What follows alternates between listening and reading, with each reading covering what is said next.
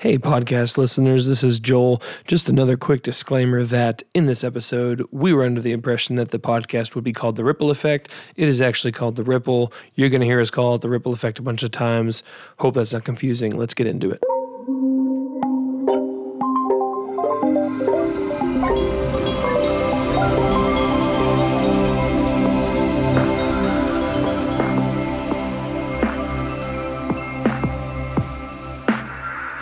Hey, everybody out there in podcasting land. This is Joel Russo with the next episode of the Ripple Effect podcast. I'm joined by my co-host and good friend, Ian Zumbach.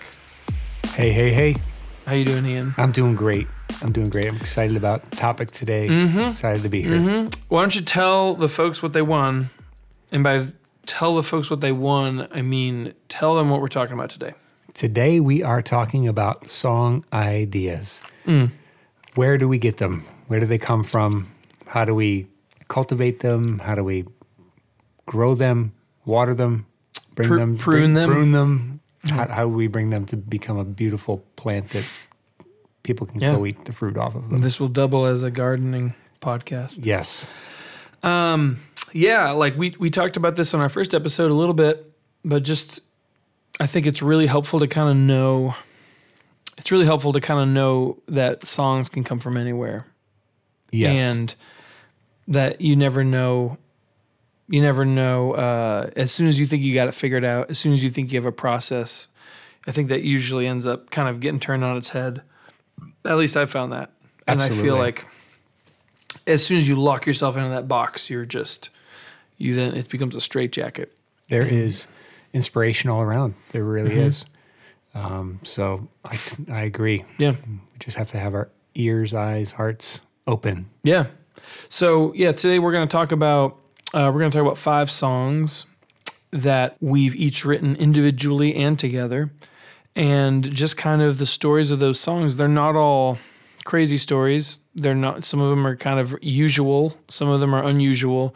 But we're going to kind of hopefully give you kind of a cross section of what it can look like to look for inspiration for songs, and maybe ignite a little spark of creativity in your own mind.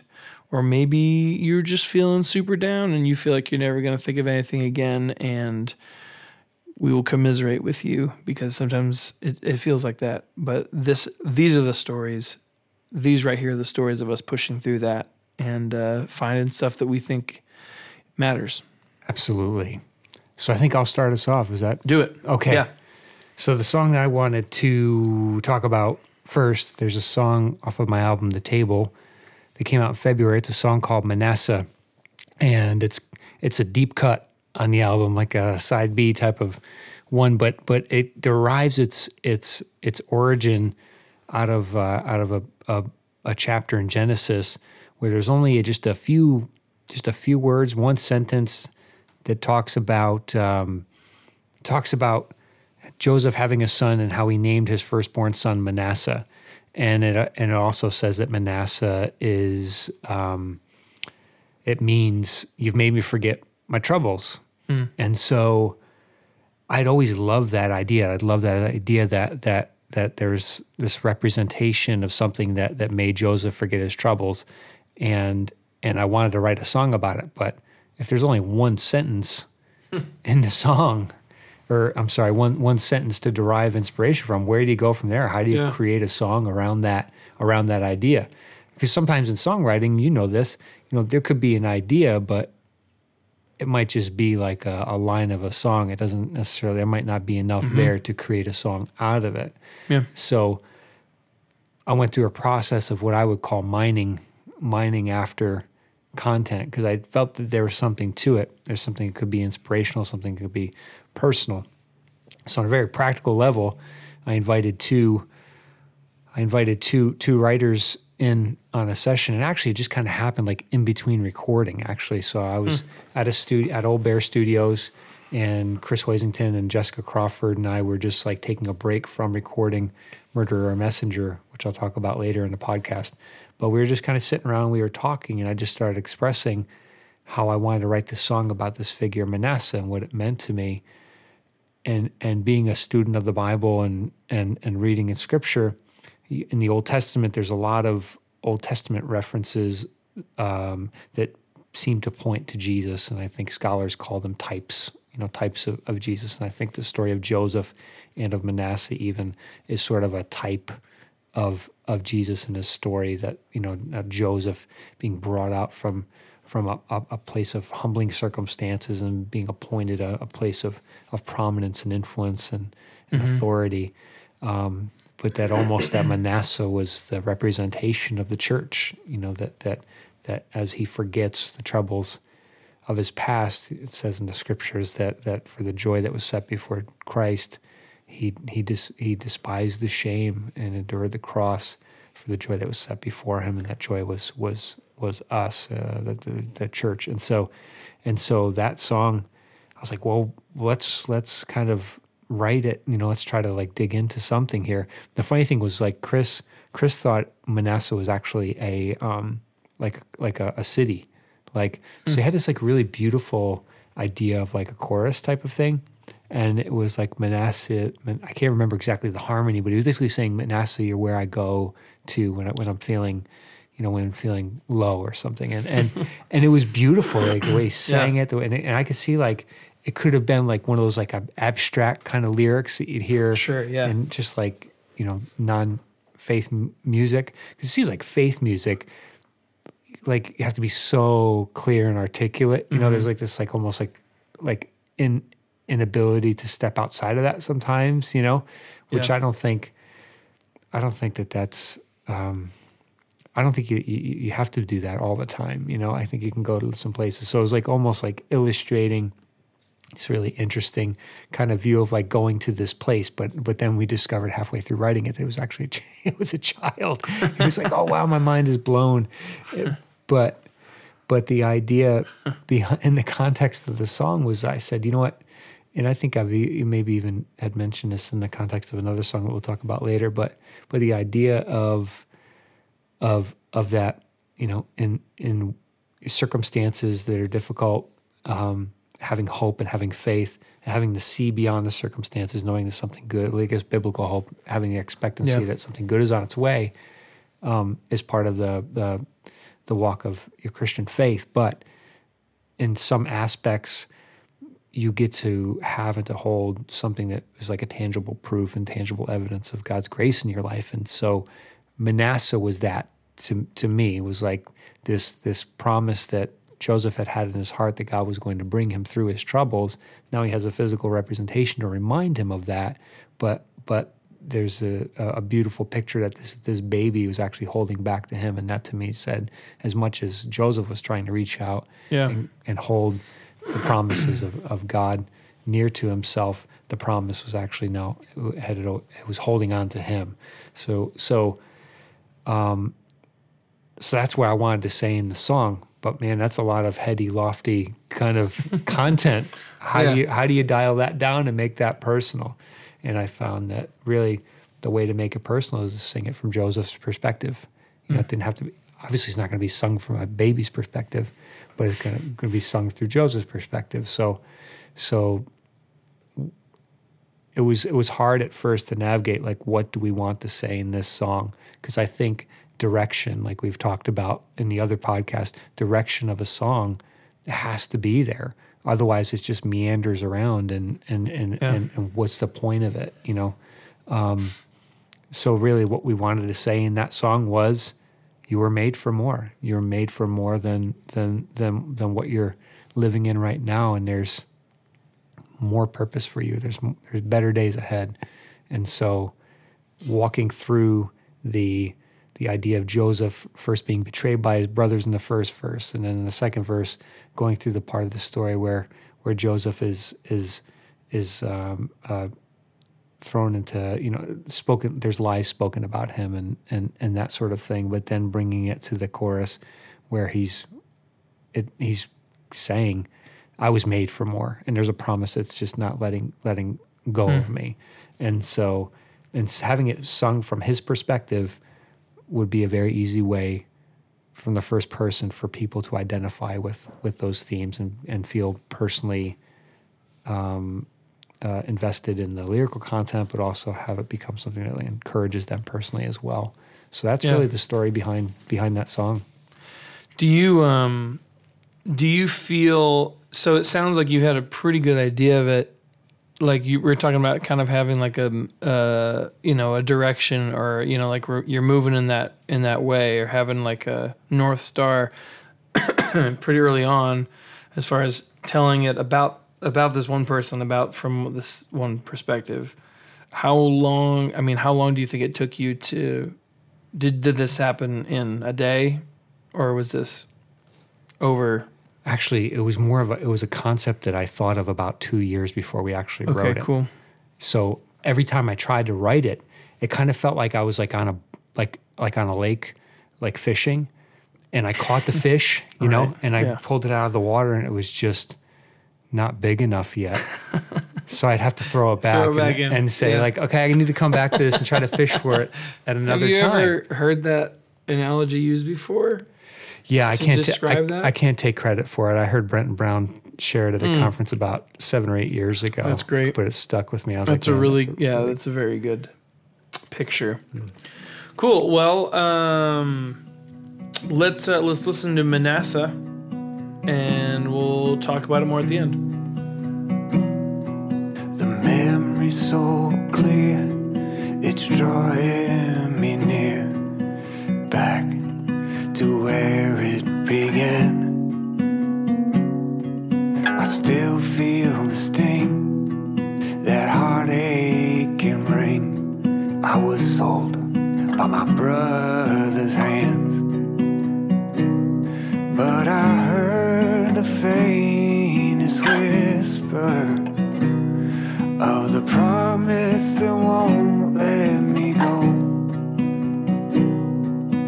I had a dream, and it's sticking with me. I was made for more.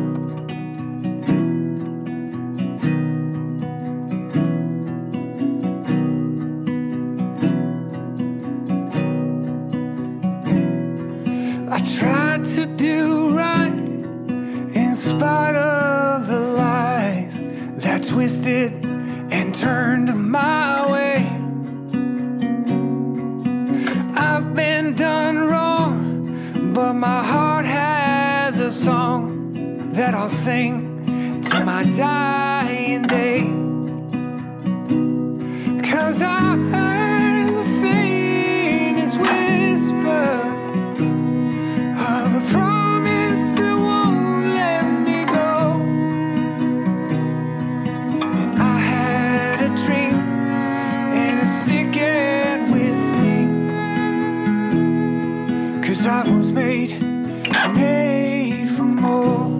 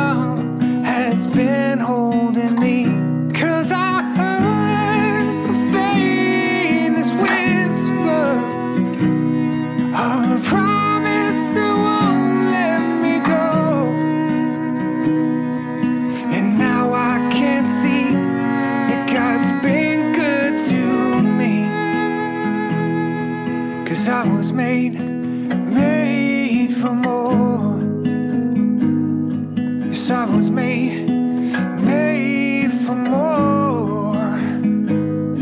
'Cause I was made for more.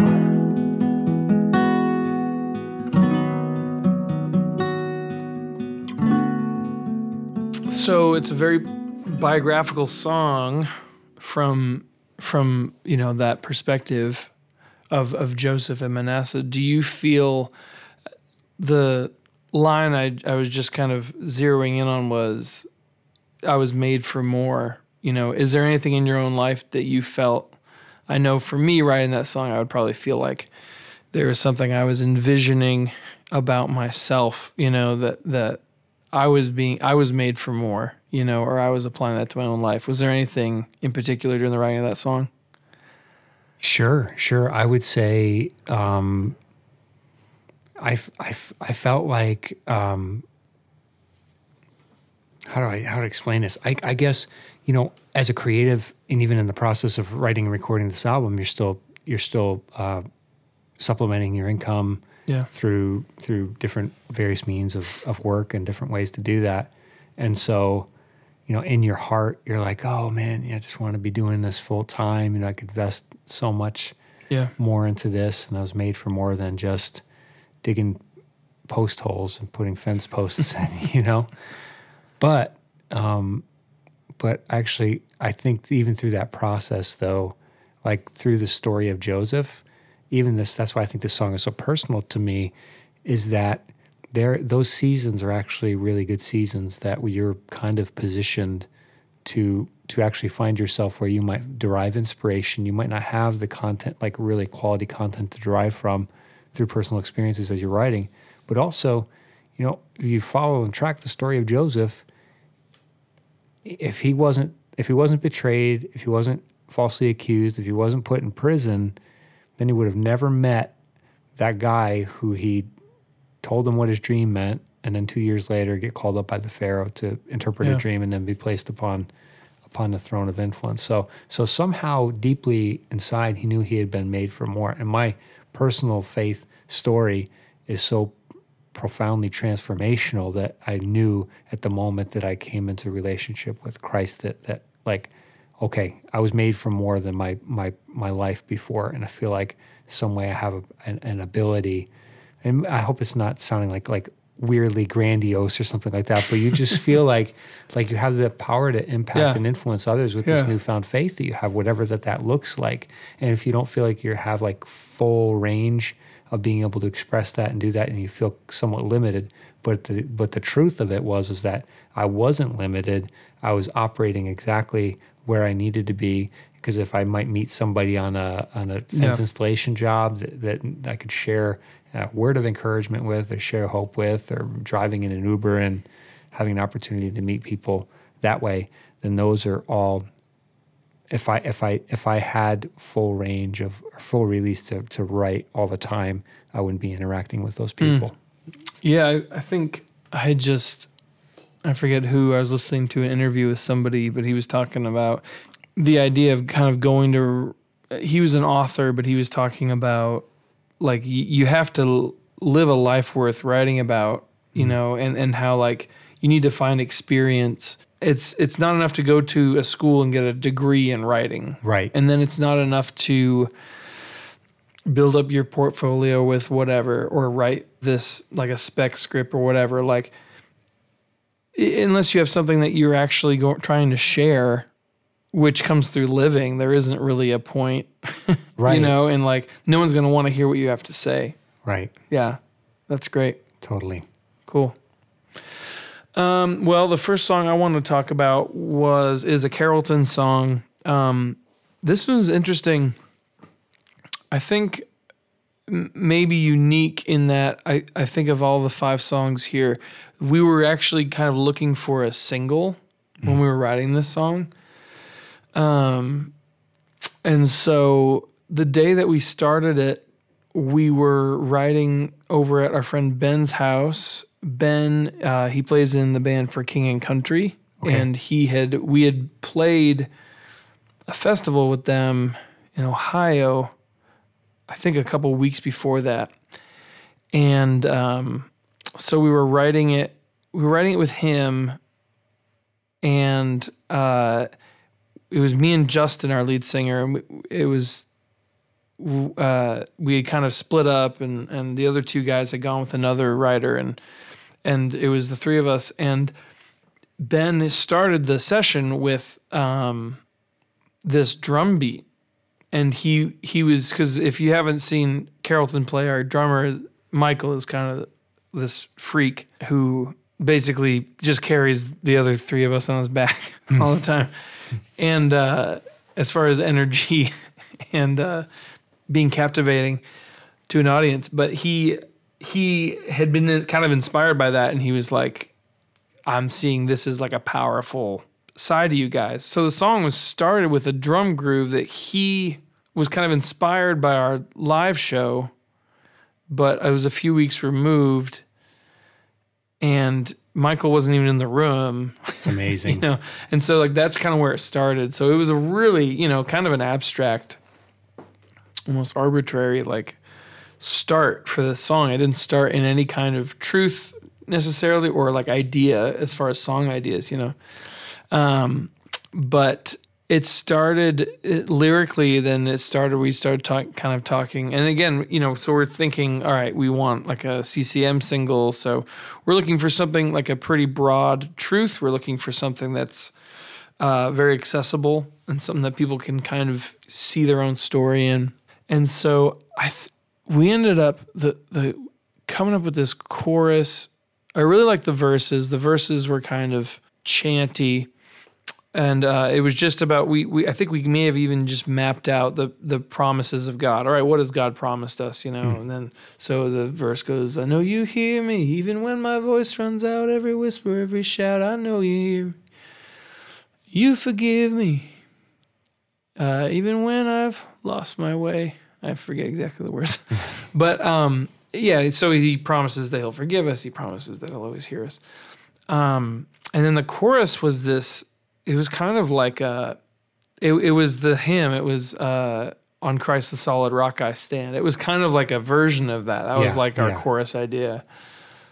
I think it went like this. It went, when I can't find a place to stand, when all the ground is sinking, stand, holding on, na-na-na-na. And it was like, the promises of God. Like that was the chorus, and I remember not loving it, and we were kind of massaging it, and trying to figure out how it worked.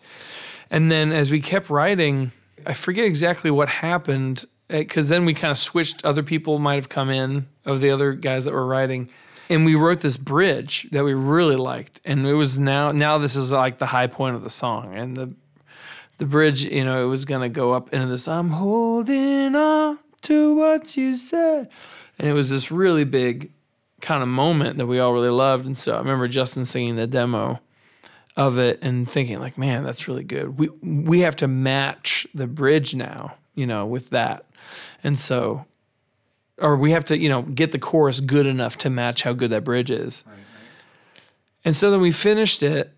So the song was done. It had a verse 1, verse 2, chorus, and a bridge. And Ben was working on the demo for it, and I think he finished the demo for it. He sent it in. At this point, we were on tour with somebody.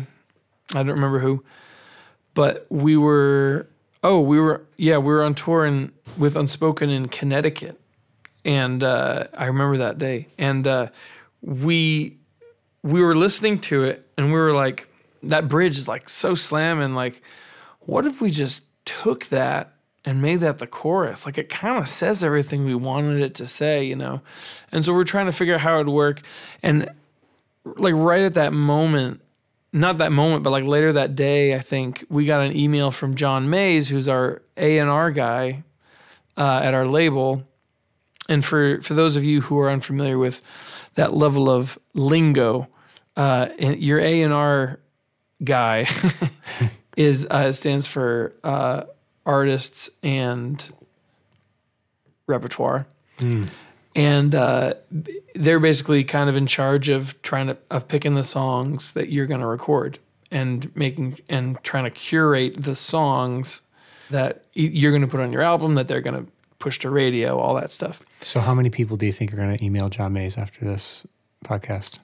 Oh man, hopefully so many. I'll give you his email. It's his email is Maze with a M-A-Z-E in there. Yeah, right. The last one is M-A-Z. And he had emailed us and he had said, hey, what if that bridge was the chorus? And he had kind of thought of it the same exact time that we had without any communication. Wow. So we're like, oh, sweet. This is perfect. So Ben cut and pasted the bridge in place of the chorus, sent that, and then he just made up this new bridge, which was kind of the hymn, which was, when I can't find a place to stand, all other ground is sinking sand. And it was really and it was just this really kind of low moment. It was the opposite of what that other bridge was, So it was really, thematically it flipped. And then now the bridge was this huge thing. The chorus, sorry, I'm mixing up because it switched so many times. Yeah. But now the chorus was this huge thing, and now the bridge was this little kind of rest in the middle of the song, and that just seemed to suit it really well. And so Ben made up the whole bridge right there, and right up until we recorded it, I think we had his voice on it until we re-recorded it for the actual album. So it started as this drum beat that was kind of inspired by our drummer, and then it went into this song, and it was based on this hymn, and then we wrote the bridge, and we all liked it, and then it got flipped, and then Ben made up the one by himself. So it was just really this kind of complicated roadmap to this song, but we all really like how it came out, and we really enjoy playing it live now. We've been playing it live for a few months, and it's been good, and people seem to really dig it. And obviously the drums are awesome. He's awesome. He stands up and plays. He's he does. Really unique drummer. Yeah, he lost his drum throne years ago, and he's just never bought another one. Amazing. It's so cool. Well, let's give the song a listen. Yeah.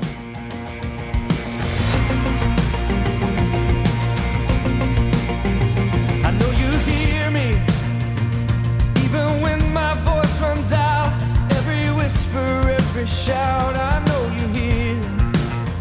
You say you're near me whenever I draw near to you. Lord, your promises are true. I know you're near. Oh Lord, your promises are true. I know you're near. I'm holding on to what you said. You will not leave me. No, you won't forget. You come.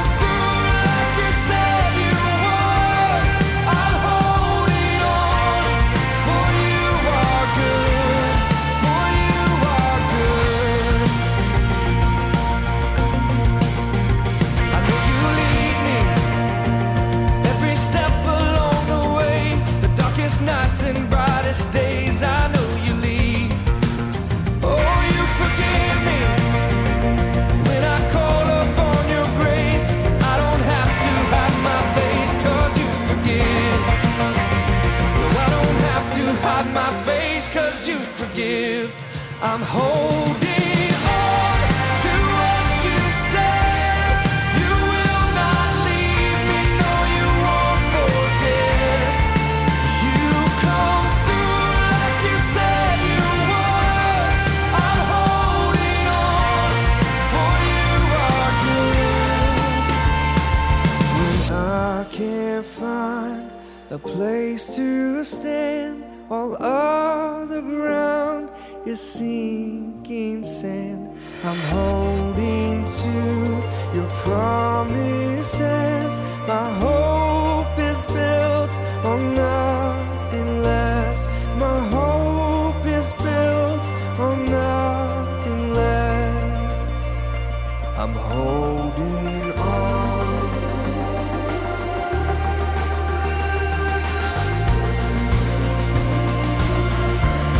I'm holding on to what you said. You will not leave me, no, you won't forget.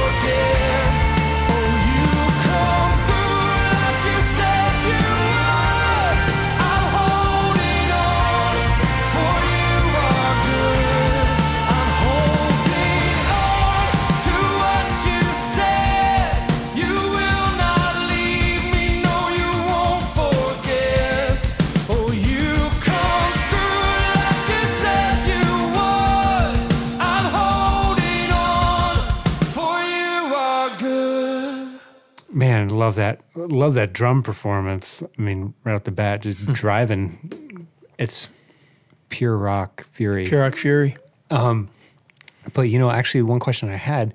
So, in Christian music genre, there are times where we'll, like you said, you'll derive inspiration from an old hymn and incorporate an aspect of it. Yeah. Like how did you guys find as a group of writers to do it in a way that was like tasteful? Because it works really well in that bridge. The nod back to the hymn, but sometimes it can be almost like what's the word I'm looking for?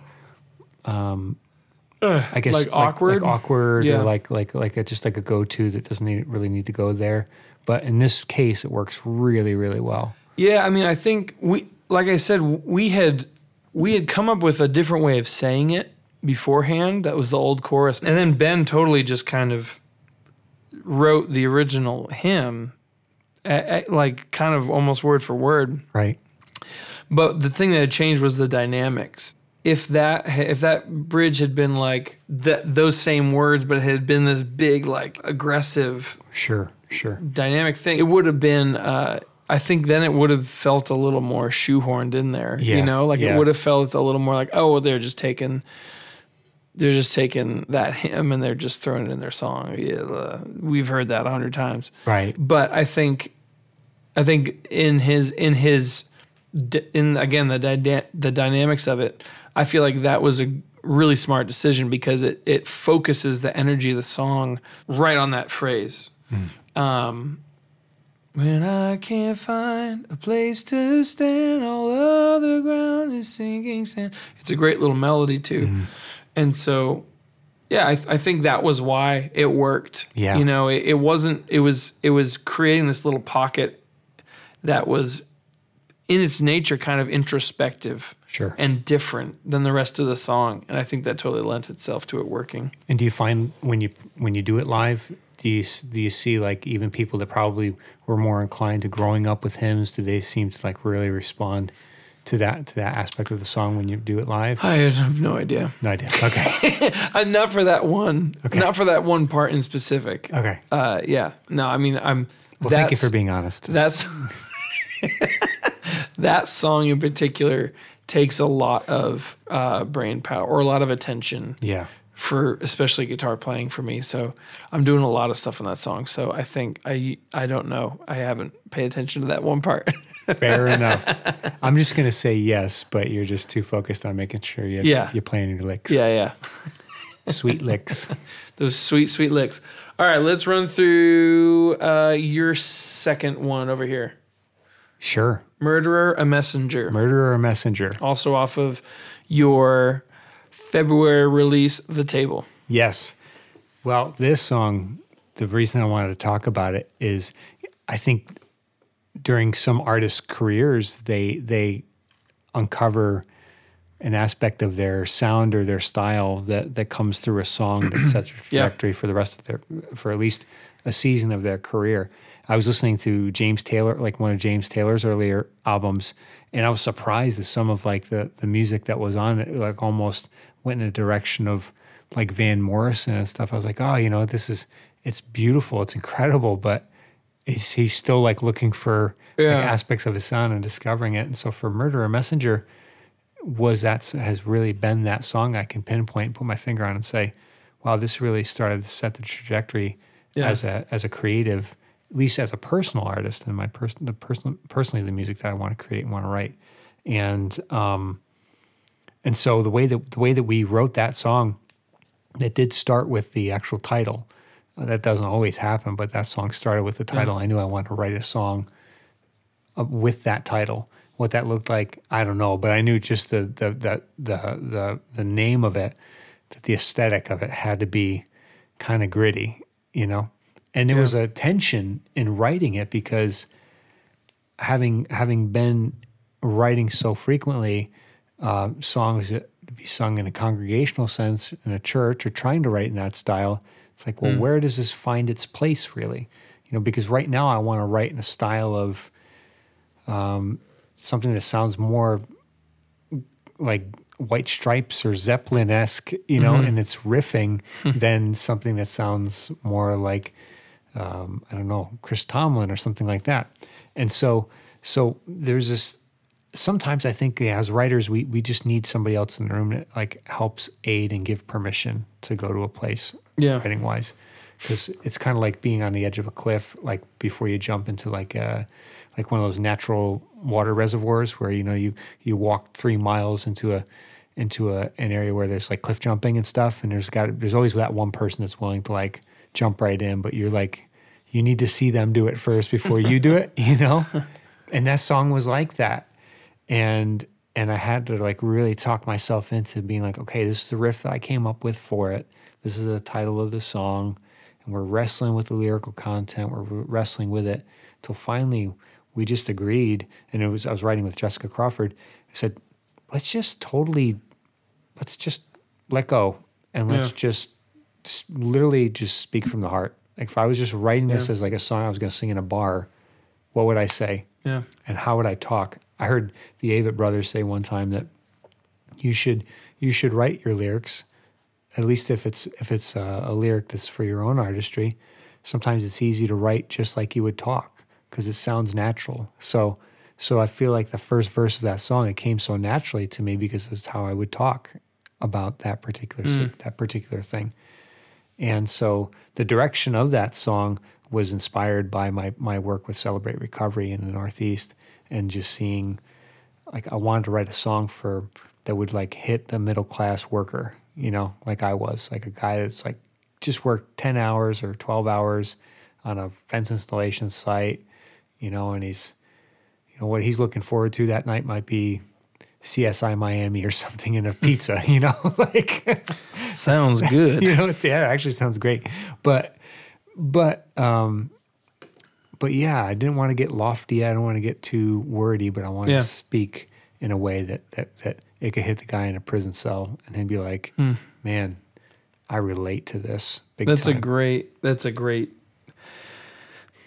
I almost feel like I'm reducing what it is by calling it a technique, but that's a great technique as far as like just finding what would you say in that moment? Because there's so many times where I think I do that when I'm like, all right, what do I want to say with this verse? Well, I want to say, and then I say it in my own words, you know, and I rarely stop to think like, well, what if that was it? What if that was the way I worded the song, you know?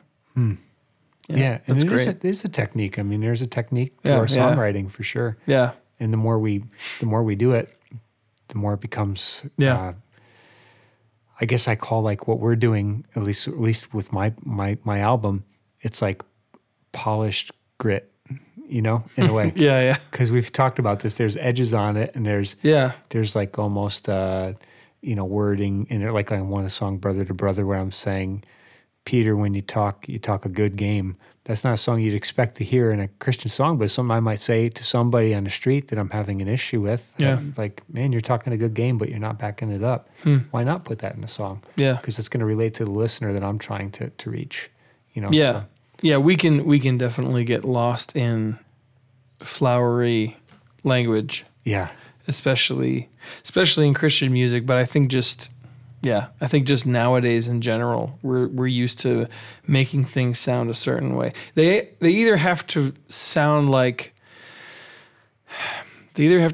perfect, or they have to sound like they're really old. We have to almost I think sometimes we purposefully kind of sound archaic, which is kind of silly if you think about it. Sure. Or sometimes just, I mean, there are cases where some artists just don't make sense at all. Yeah. Yeah. We've talked about that too. Yeah. It's true. But cool. Well, let's listen to it.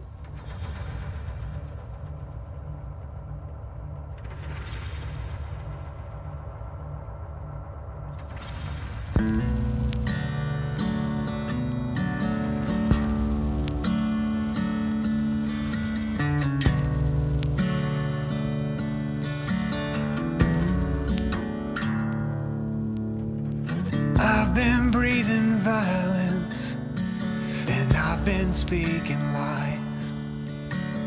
I've been chasing demons that make my mother cry. I've been drinking poison, and I've been cursing God. Quick to place the blame on, and slow to admit my wrongs. But you made a murderer a messenger.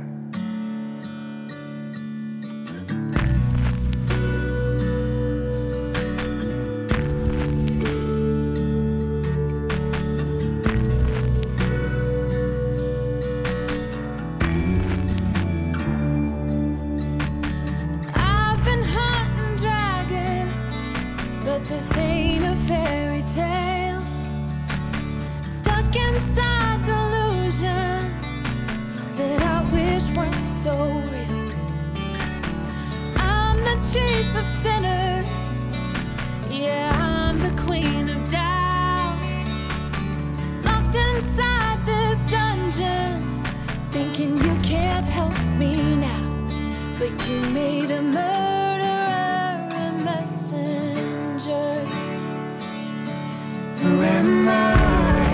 Who am I that you would love me? Who am I? Who am I that you would meet me at my worst?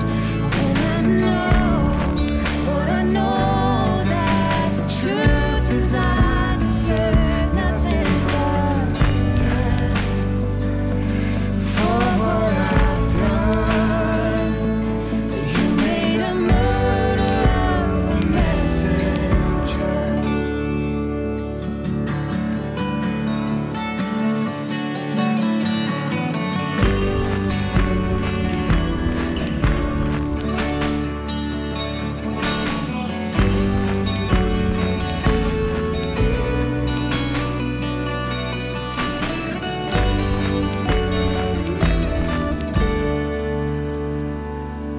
You take the worst of the worst and give them the best of the best, until the sin and the shame are washed away from the past.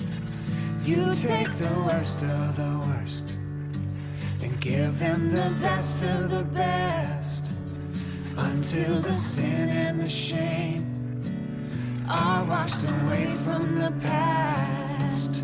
You take the worst of the worst and give them the best of the best, until the sin and the shame are washed away from the past.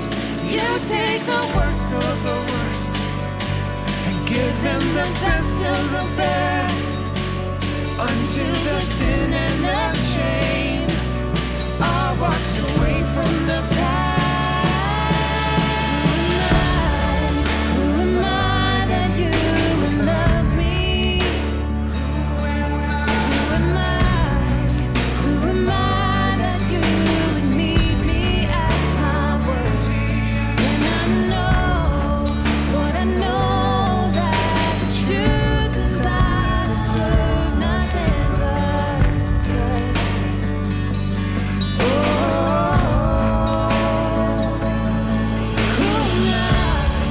Who am I that you would love me? Who am I that you would meet me at my worst? When I know, Lord, I know that the truth is I deserve nothing but death for what I've done. But you made a murderer a messenger. You made a murderer a messenger.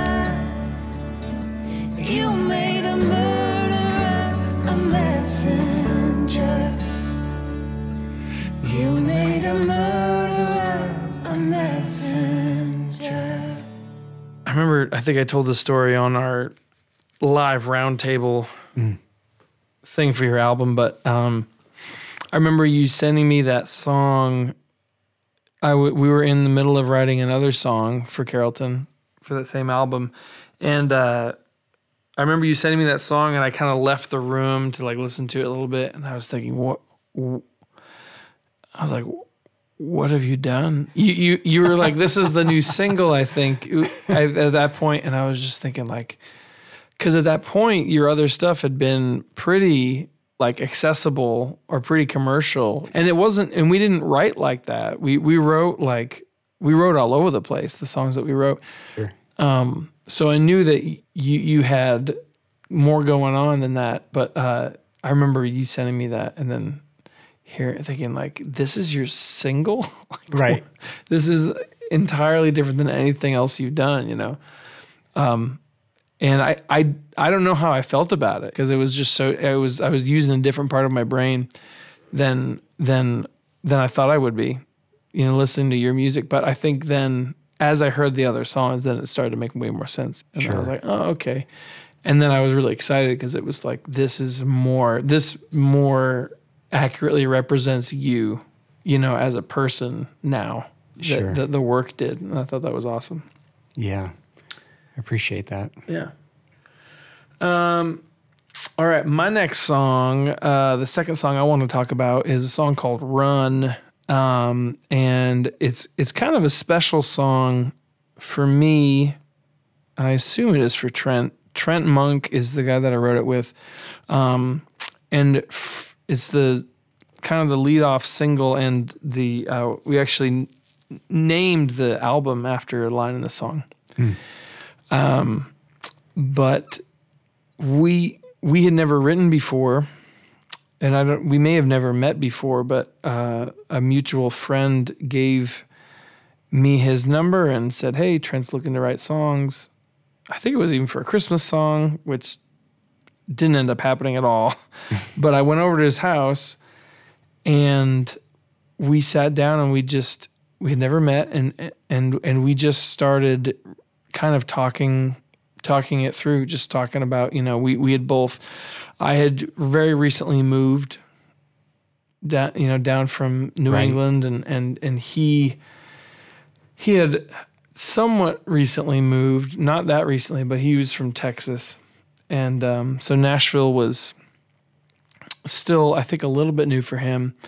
And we kind of bonded over this idea of being, I don't know, of kind of being looked at as a fool.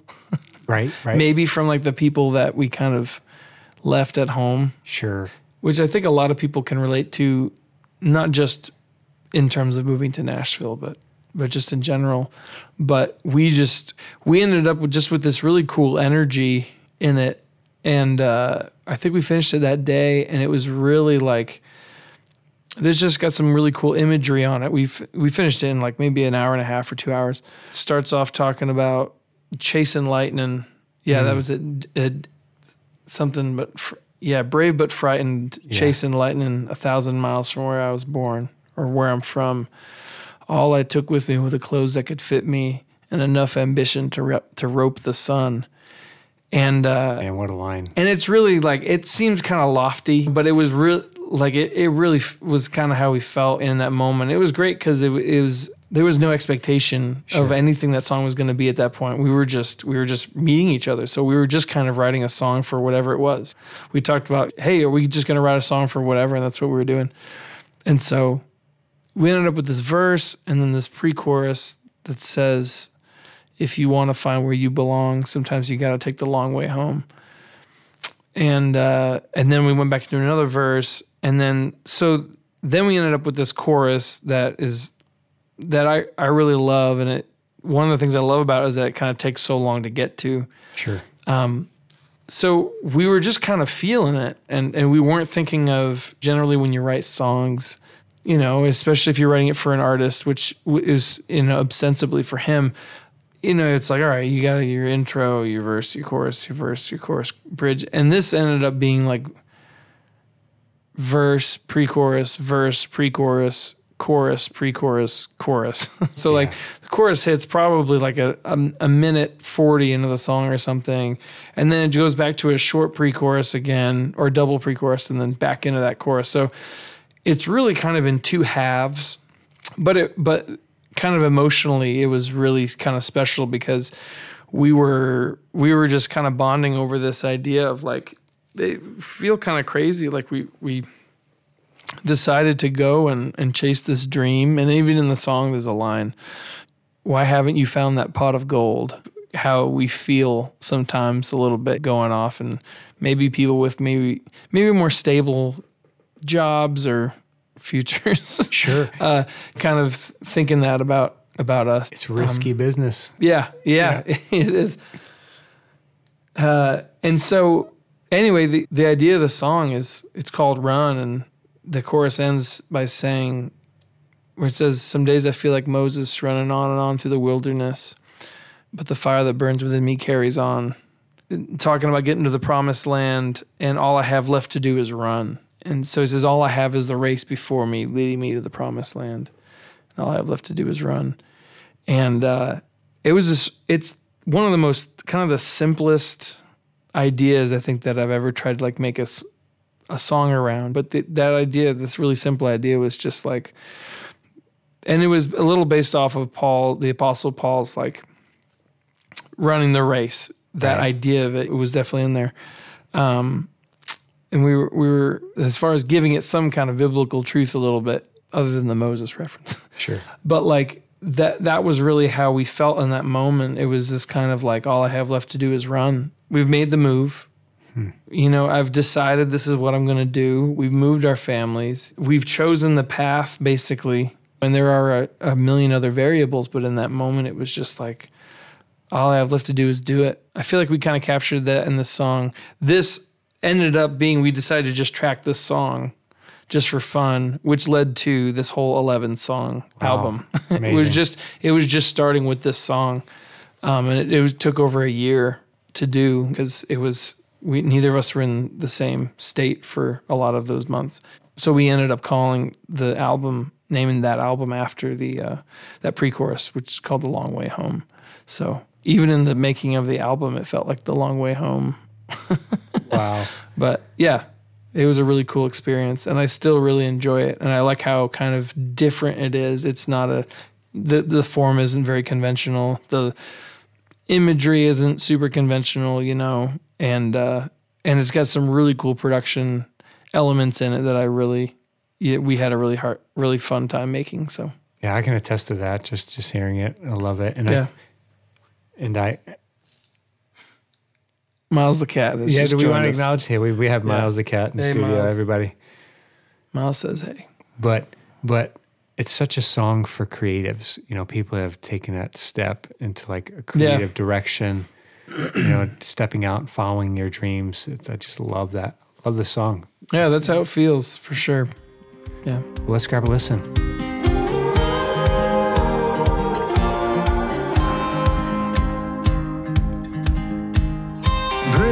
But frightened, I was chasing lightning 1,000 miles from where I'm from. All I took with me were the clothes that would fit me, and enough ambition to rope the sun. If you want to find where you belong, sometimes you've got to take the long way home. Whoa, whoa.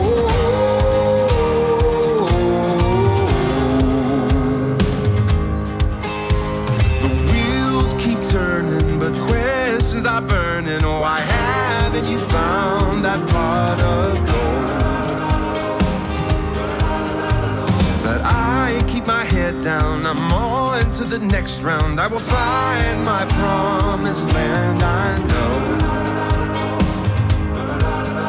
If you want to find where you belong, sometimes you've got to take the long way home. Some days I feel like Moses wandering on and on through the wilderness, but the fire that burns within me carries on.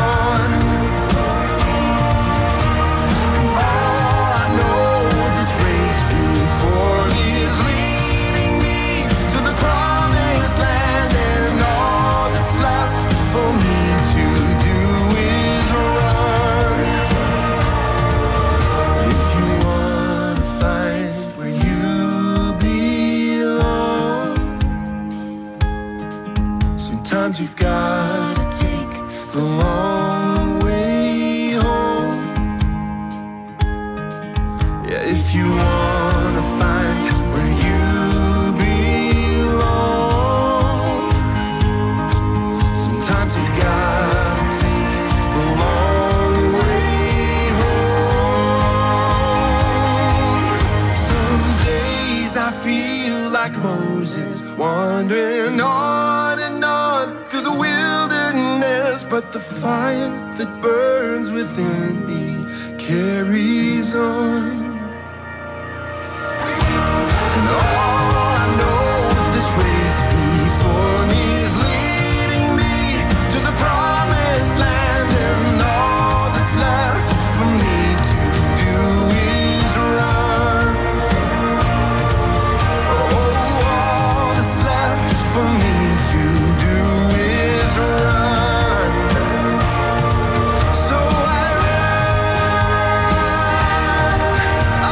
run, I run,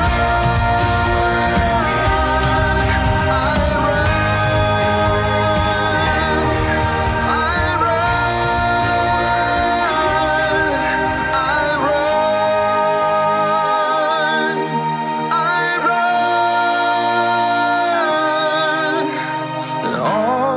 left for me to do is run. Man, and the thing I really, really love about that song too is, so we've talked about in songwriting sometimes where the content is going to dictate the sound and the aesthetic of like the chord choices and, and the tempos and the different things. And when I hear this song, I mean, what it reminds me of in a way, and I hope this doesn't sound the wrong way, but it puts a picture in my mind of like somebody that's like going across the frontier, like going to try to find new territory, new land, and know that there's like a promised land up ahead.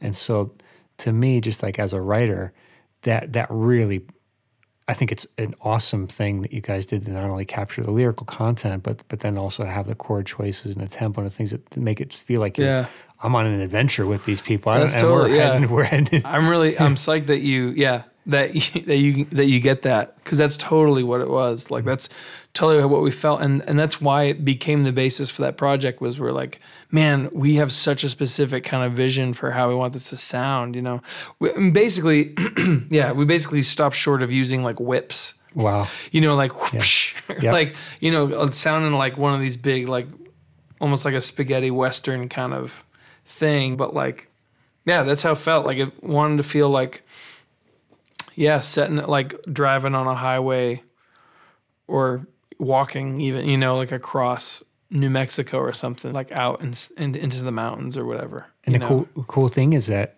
knowing Trent, and I know him a little bit, and is that as writers too, there's a scripture that says, out of the abundance of the heart, the mouth speaks. Yeah. And knowing Trent and his wife, haven't met her, but just following what they're doing, they're adventurous people. They're like, they literally just sold everything and they're out on tour. As of this album. So they're like on an adventure. So as of this recording, we're playing our first show of this tour with them tomorrow night, and they just like got rid of all their stuff and they're going to buy an RV, and they got 2 kids and they're going for it. Yeah. Doing it. Yeah. That song's a pretty good, it's a pretty good theme song for their stage of life right now. Absolutely. As a family. That's awesome. I can't wait to hear what they write after this whole I know. thing, Yeah.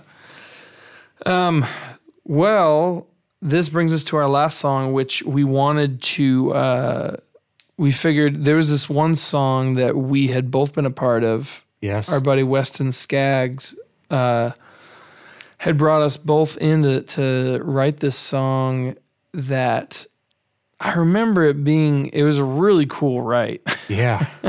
And I had just met him that day, and we started writing this song, and I feel like it was like off to a decent start. Yeah. And it was And it's called Out of the Wreckage, and that, I think he just kind of came with that phrase, if I remember correctly. Right, He I might have think had some he chords. read it in like a devotional or something of Yeah. Oswald Chambers. And, Yeah. and that line stuck out to him. But Yep. yeah, you're right. He came with that line. And so he came with that line, and we're talking about that, and we're kind of building like a chorus out of it, or I think the verse came first, but it was like halfway through, he kind of just stopped and told us what he was kind of drawing from, which is that his wife had come very close to dying Right. in childbirth. Right. And Weston's a nurse. And so is he a nurse or like a... Yeah, he think is. so, yeah. He is, yeah. And he kind of like knew what was going on. Like the doctors were telling him certain things, and he was like kind of knew what they were saying, and they were trying to like Calm him so down. they were trying to calm him down, but he kind of understood what was going on, maybe a little better than most people did. And he was like, anyway, so he told us this whole story, which probably took like 20 minutes, which was the most harrowing. Sure. And out of it, his wife survived, and their daughter, I think, came out of it. Yes. And then I think they've adopted since. Yeah, they've adopted 2 children Yeah. since. But this was this pre-adoption? This is pre-adoption. Yeah, and so it was. So this was still Very fresh. somewhat Yeah. recent, and so that I remember the rest of the song not necessarily coming easier after that story, but just having so much more significance and being like, oh my goodness, like I get now this every lyric is now kind of charged with this new energy. Right. And that was pretty, I remember that being some pretty intense feelings. Yeah, that was one of the first times I can ever remember being involved in a co-writing session where we felt like we were stewarding something Yeah. much bigger than ourselves. For me, anyway, personally, I felt like Totally. every word needs to count on this because if he's entrusting us and invited us into Yeah. to be a part of something so personal like this, then man, we need to fight for the best possible song that we can have serving him. That's totally how it felt. And because it was crazy personal. Yep. It was interesting being part of a song that you realized that it was on this incredibly personal level, like kind of halfway through writing it. We still kept a bunch of stuff from before we knew that. But that was pretty wild and cool. Yeah, it was really, that stands out as one of my favorite writing sessions. Yeah. All right, let's listen to Out of the Wreckage. My dreams for this life lie in shambles around, and my heart is overrun. The thieves lie in wait and the wolves they surround, but I know, Lord, I know that I'm not alone in this fight. And out of the wreckage I'll rise. The battle may rage, but my hope is in Christ. And out of the wreckage I'll rise. Well, a new day is dawning. The war isn't over, but I won't turn tail and run from the chaos within or the babble around, 'cause I know, Lord, I know that I'm not alone in this fight. And out of the wreckage I'll rise. The battle may rage, but my hope is in Christ. And out of the wreckage I'll rise. Ooh, of this one thing I am sure, the love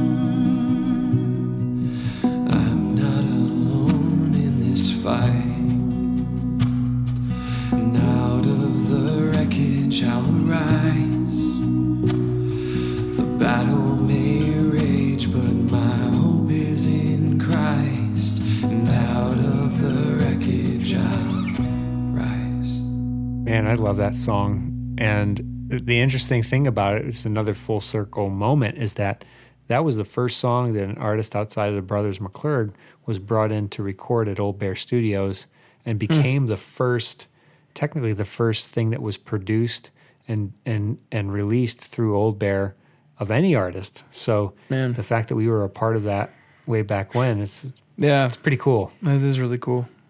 They're doing some really cool work up there. Do you remember the URL off the top of your head? Just look up Old Bear Records. They're making some really cool music with a variety of different artists. Yeah, sounds different. If you go to their website, it's just oldbearrecords.com. But then I think their Facebook and the Instagram tags are just at Old Bear Records. Sweet. Well, thanks for talking. Yeah, thanks, buddy. I'm glad that Miles joined us today too. He's still there. Addition. He's sitting behind you. He's like a senior, like executive producer. Yeah, he's making sure that the quality doesn't dip. I think as long as we talk about food and about naps and a little catnip. What do they call it? Catnip. He doesn't do the catnip. No, he's pretty straight edge. As you could tell by looking at him, I'm sure most people can probably tell. So that about does it. Thanks, everybody, for checking this podcast out and staying on this long. Yes. And if you are on Instagram, be sure to follow The Ripple Effect at the handle _show. Again, that's the Ripple Effect _show. Be sure to follow us, send us a message, tell us what we're doing right. And I'll tell you, we also have a YouTube channel where we're uploading every episode of our live video series that airs monthly on the Old Bear Records Facebook page. So be sure to check that out, subscribe to that YouTube channel, and be sure to rate us on this podcast. Yeah. And I'm not going to tell you how many stars, but it rhymes with hive and alive, thrive, jive. Couple of veteran song masters here. All right, well, make sure you tune into that. Again, make sure you check it out on YouTube, and we'll see you next time. As we say every week here at The Ripple Effect, plop, plop, little pebbles.